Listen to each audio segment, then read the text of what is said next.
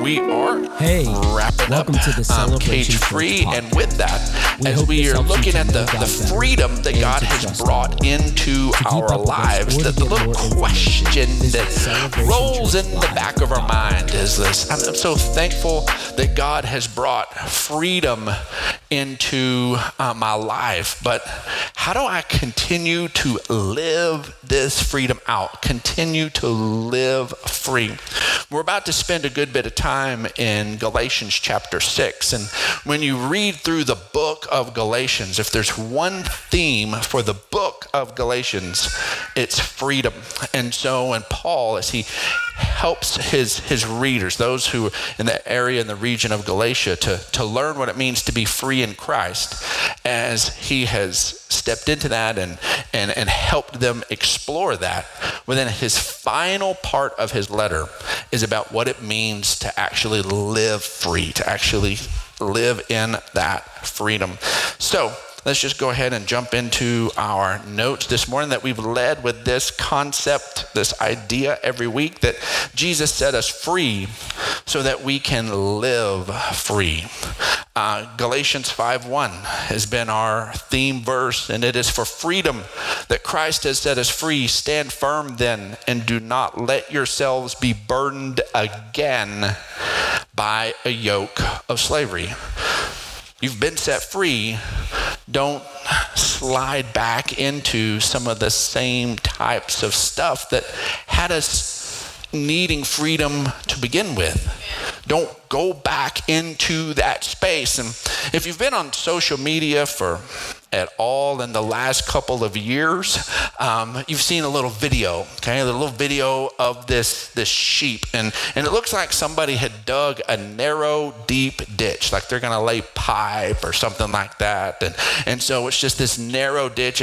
And it opens up, the video opens up on this sheep that is stuck down, wedged inside this skinny little ditch. And it's just stuck inside there. And somebody has some compassion, whether it's the person that's actually responsible for this sheep, or we don't know who it is, but they go up and we see them and they grab a hold of this sheep who's just wedged in there and just stuck, and yank and pull, and finally they set the sheep free. And the sheep is so excited, they set him down. The sheep takes one little jump, just jumps straight up in there. You just tell it's just so excited to be free, and lands right back in the ditch, a little further down, but just right back in the same ditch. And this is what Paul is saying, let's avoid, okay? Let's not do that. Let's embrace the freedom, and then let's live free. But what I want to give you a heads up to is this truth that as we are living our lives out, we have to understand that there are some times, that there are moments where we will find ourselves back in the same ditch. And we just want to say, even though we're going to talk about not doing that and what it looks like to live and not get back into those, there are those of us in the room who are going to find ourselves back into some of those same familiar ditches. And I need you to hear me clearly, okay? I need you to hear me clearly.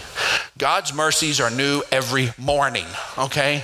They're not just new every time we connect with him. They don't replenish themselves on the lunar cycle, when you're just going to have to deal with it. It's new every morning. And so just because you had to cry out to God at some point during this series and ask for some help on some front, and God genuinely set you free, don't think because in a couple of months or a couple of years, if you start dealing with some of the same stuff, that you can't just go right back to God again.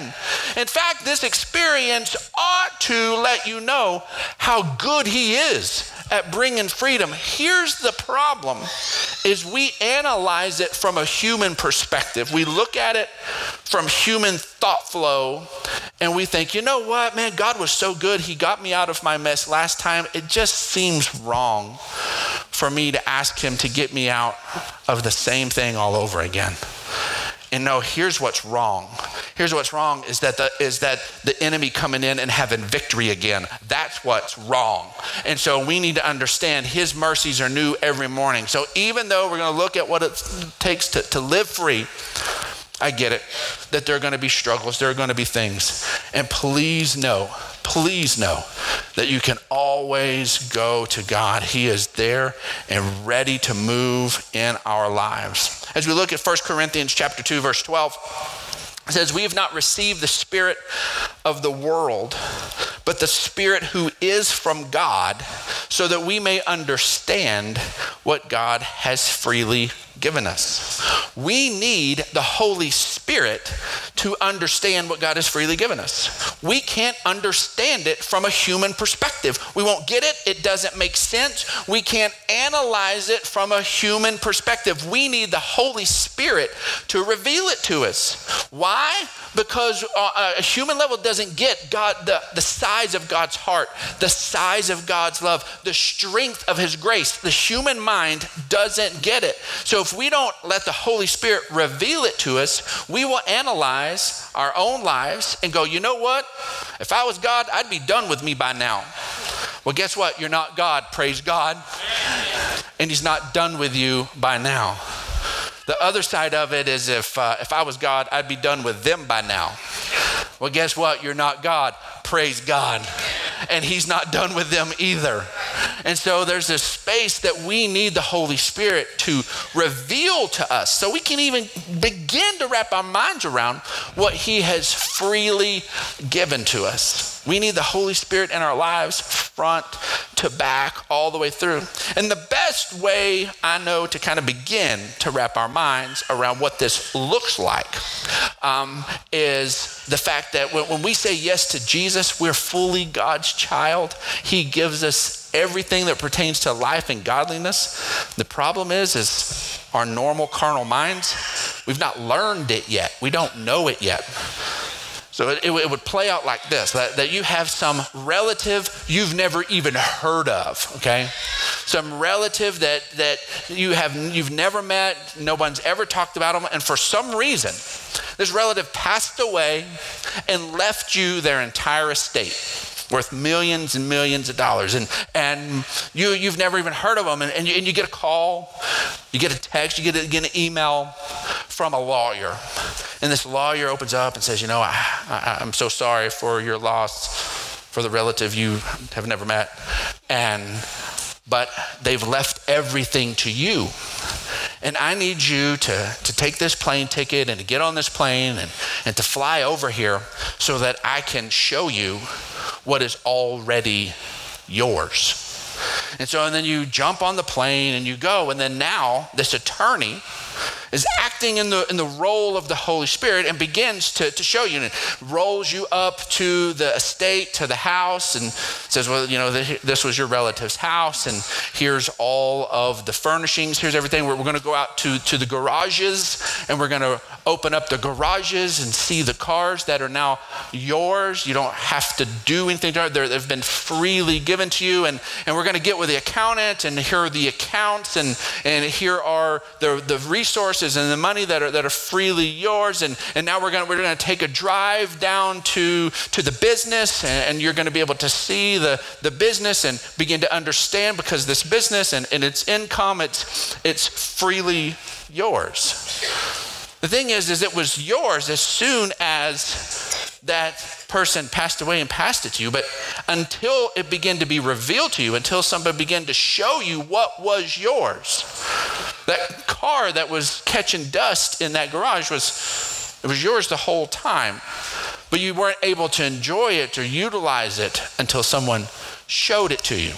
The Holy Spirit's role is to reveal to you what is the fullness of the covenant that we have in Christ because of what Jesus did. Praise God, praise God. The most important thing, we get it straight from the beginning. It's ours. We say yes to Jesus. We understand that his death paid the price for our death, that the grace has been extended to us. We are fully forgiven. We say yes to that, and we step over from death to life, and heaven is ours. We're a child of God, and heaven is our home. Bam, it is ours. But there's so much more in the covenant. There's so much more in it. We have the Holy Spirit who will lead and guide us and begin to grow his fruit in our life. As a child of God, we can begin to reflect the nature of God. When something rough happens in our life, we don't have to explode every time like we've always done, like our parents did, like our grandparents did. We can now live out a new family tree. We can now begin to respond in patience, in goodness, begin to see a new chain of events begin to unfold. All of a sudden, we now have these new things, but the Holy Spirit has to reveal it to us. That wisdom is part of our covenant. Peace is part of our covenant. Health and restoration is part of our covenant, but we need the Holy Spirit to reveal that to us. And so as the Holy Spirit begins to reveal what it looks like to live free, we have to recognize that one of the first things we're going to see is that Jesus has freed us so that we can be agents of freedom. To be agents of freedom. Galatians chapter 6 verse 1 says, brothers, if someone is caught in a sin, you who are spiritual should restore him gently. But watch out, watch yourselves, or you may also be tempted. Carry each other's burdens, and in this way, you'll fulfill the law of Christ. Being involved in one another's process, in one another's journey, that is the law of Christ. Not just you just take care of yourself. Me and Jesus got our own thing going. No, you're violating the law of Christ. You cannot fully live out your relationship with God by yourself. Amen. You have to be involved in other people who are on the same journey. That is where what God is doing in us begins to make a difference in other people's lives. He wants to utilize the freedom to bring more freedom. Yes. See, the best way to, if you've learned a language, to keep that language alive is to use it, to speak to somebody who understands it. You begin to park that and not use that. All of a sudden it gets a little rusty and a little dusty, and you're not able to function in it. The best way to live free is to utilize the freedom God has given you and to do it wisely. You'll see over and over again in recovery ministry, there are people who just struggled with addiction, struggled with that, and then God sets them free. And I mean sets them free. And man, and they sit there and they're on a new path. And over and over again, God will begin to utilize that person to help set other addicts free. Over and over again. He'll take a marriage that's just filed the paperwork, just absolutely right, just dealing with every messed up thing a marriage could deal with. And they bring that broken, messed up marriage to God and let God really speak life into it, really let the Holy Spirit work there and bring a place of restoration, knit it together, make it something new. And over again, you'll see that couple on some level being involved in marriage ministry, taking the freedom that they have been given and helping set others free in that same space. It changes things. And guess what? There's anointings that'll be on your life for the freedom you have. I can never minister to. Me as pastor, I can never minister to it. I saw this a number of years ago. There was an awesome guy who was a part of our church. Him and his wife are a part of our church.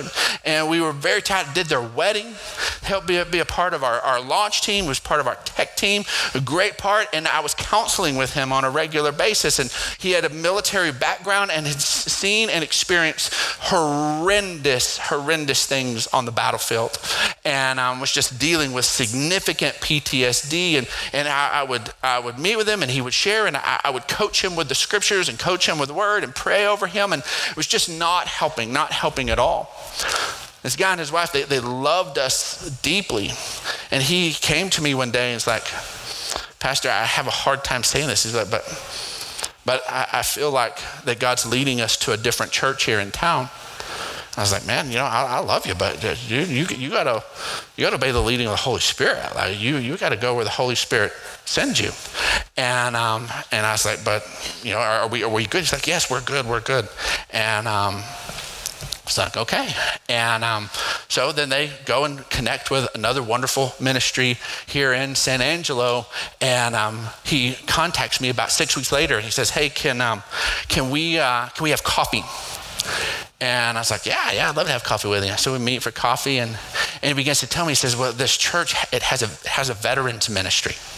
And he said, and I sat down and I began to deal with some of these guys who had seen the stuff I had seen, who had dealt with the tragedy of the loss of their friends, the way that I had seen the mess that I had seen. And he said, and he began to open the scriptures, and he began to tell me these things and show me these things in the scriptures. And as he's sharing them with me, I'm going, I've told you that like 4 times. And sitting there, I'm like, we've met. I've pointed you to the same truth, these same things, multiple times. This other guy pointed him to the exact same things. Here's the problem. It was one of those things, I had never experienced it. And he was like, I just don't know that you really know where I'm coming from, that can really set me free. That can really set me free. And I said, it can set you free. And then someone who got free just like that, with that, set him free. Changed his life, changed him forever, changed the way he interacted as a dad and a father and a husband. It just changed everything. And I was like, okay, God, I get it. I get it. There are things that people can speak into I can never speak into. Same word, same Holy Spirit, but there is something about your testimony. There's something about your testimony to say, God set me free in this space, in this way, and he can set you free too. Your testimony is powerful, and you need to open your mouth and you need to share it. If God has done something throughout this series in your life, open your mouth to somebody and share it. But here's the thing you got to be conscious of, be aware of. We're not going to let your freedom and you sharing it become a different kind of cage. Because here's what can happen, is you share about that God did something significant in your marriage. And then you're just lovey-dovey and all's good, and you begin to share it with some other struggling people, and they're inspired. And you get 3 years down the road, you hit a new trial. You hit a new something you've not dealt with. It's not so lovey-dovey. Marriage is a little struggling. Now you're needing some help. You need to be able to someone to carry your burden. But you've already bragged on what God has done in your marriage. And now you're like, how can I say I'm struggling in my marriage when I've bragged about God healing my marriage? And then you stay isolated in this new cage that all of a sudden, that because God did something before, now you're not willing to open up about the new thing. Do not let the freedom that God's given you become a different kind of cage.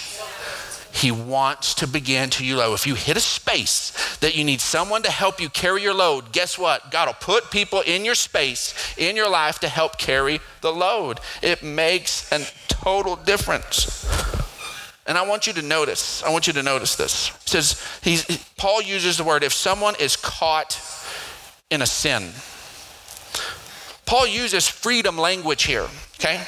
Because if someone's caught, that means they should be free, okay? That there should be freedom there. So Paul continues to use freedom language when someone's dealing with a sin. Here's what, if we're honest, we would have written, if someone commits a sin, we need to address it.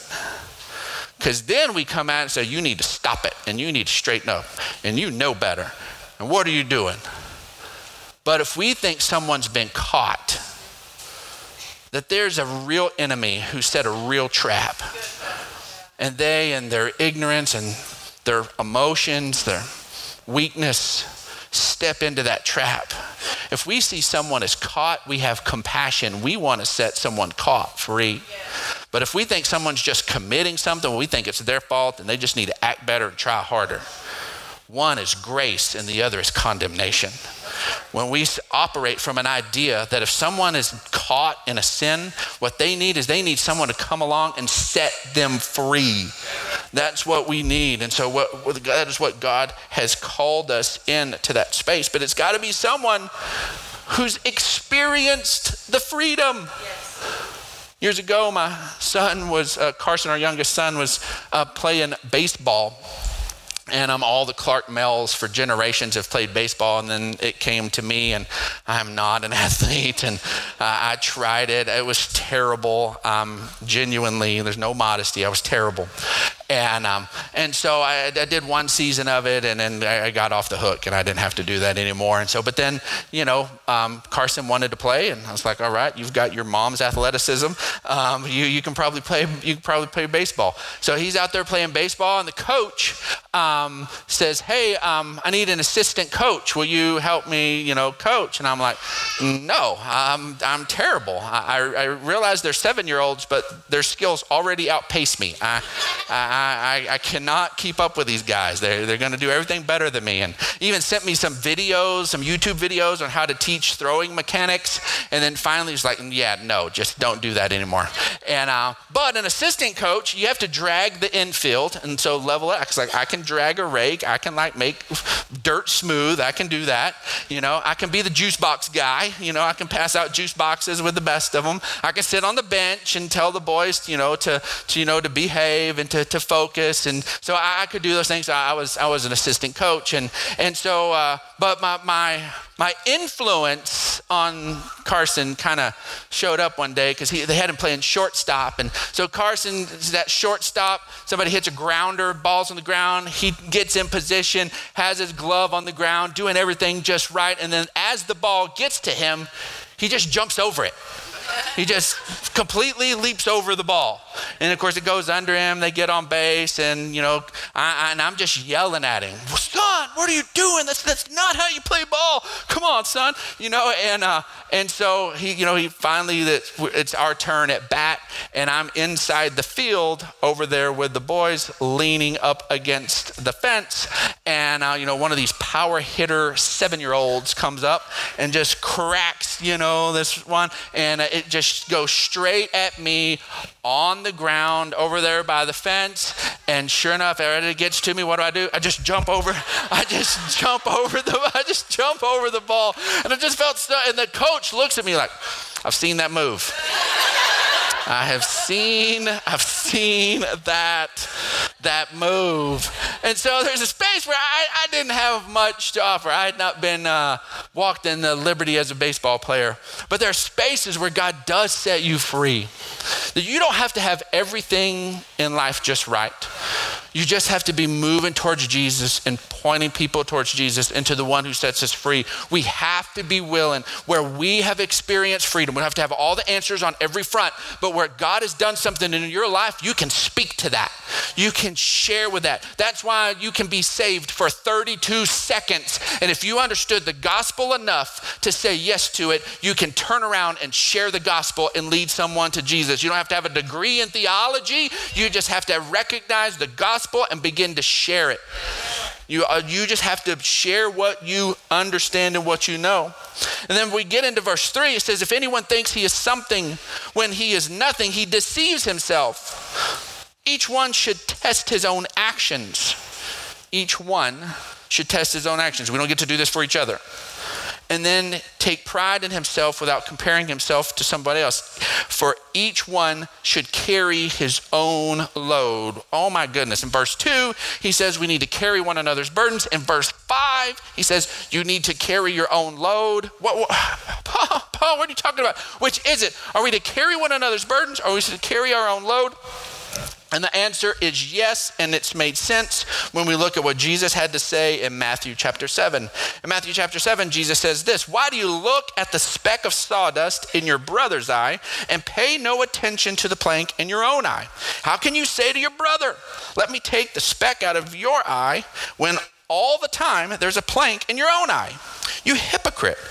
First, take the plank out of your own eye, and then you will see clearly to remove the speck from your brother's eye. We tend to take that passage of scripture and just stop at it and say, you know what, we can't really speak into one another's lives because you think they've got a speck, well, you've got a plank, and then we just kind of all park it. But that's not what Jesus says at all. Jesus says, go ahead and let the work happen in you first. And then you can be a part of the work in someone else. So is this carry our own load or carry someone else's load? The answer is yes. Because we ask these two questions of God every day. Lord, what do you want to do in me? We stay free by saying, Lord, what do you want to do in me? And then we say, Lord, what do you want to do through me? Because he wants to do something in you, and he also wants to do something through you. And if you will live those two things out, Lord, what do you want to do in me, and what do you want to do through me? You'll stay free. He will move you from faith to faith, from glory to glory. He will transform your life. Because the truth is that Jesus did the work, and our choices still matter. Yes. He did the work, but our choices still matter. Verse 7 says, do not be deceived. God cannot be mocked. A man reaps what he sows. Whoever sows to please the flesh, from the flesh will reap destruction. Whoever sows to please the Spirit, from the Spirit will reap eternal life. Let us not become weary in doing good, for at the proper time we will reap a harvest if we did not give up. Therefore, as we have opportunity, let us do good to all people, especially to those who belong to the family of believers. He's talking to believers here and says, God's not going to be mocked. Now, he's not telling them, not to tell God jokes or to make fun of God or any of those types of things we would think of as mocking God. What he's telling believers, what mocks God is us living like what God has to say doesn't matter. That's us mocking God. Like, Brandon, I'm not sure about that. Okay, all the parents in the room will recognize, okay? You go tell your kid that they need to go straighten their bedroom up. They're sitting there playing their video game, doing whatever. They need to go straighten their bedroom up. They look at you. They don't make a funny face. They don't say, a smart aleck reply. They look at you and you say, I need you to get up and go do that. And then they just ignore and they just carry on. Like what you had to say doesn't mean anything. Every parent in the room knows that kid just mocked me. Every parent in the room, that righteous anger rears up and says, no, things got to shift right here. They didn't do anything on the outside. They simply just responded in a way like, yeah, well, what you have to say, it doesn't matter to me at all. That's the space where we find. He says, if you begin to just live according to the flesh and think you're going to reap blessing, God's not going to be mocked. You're not going to be able to live your life like what he says doesn't matter, and then all of a sudden live a life that just reveals the blessings of God. He's like, you cannot have it both ways. If you're going to begin to want to see God's hand of blessing in your life, you're going to have to go his way. And it's not that he hands out blessings like little tokens for doing what he said. No, what he said is pointing you to blessing. He's not blessing you because you're cooperating with him. You're being blessed because he's pointing you to blessing with every word that comes out of his mouth. He is leading you to life. And so we need to make sure we walk in that way. Romans chapter 6, verse 13 says, do not offer the parts of your body to sin as instruments of wickedness, but rather offer yourselves to God as those who've been brought from death to life. You've already stepped over. We're not trying to get from death to life. We're already in life. But now we need to live like we're alive in Christ. We need to make decisions that line up with that.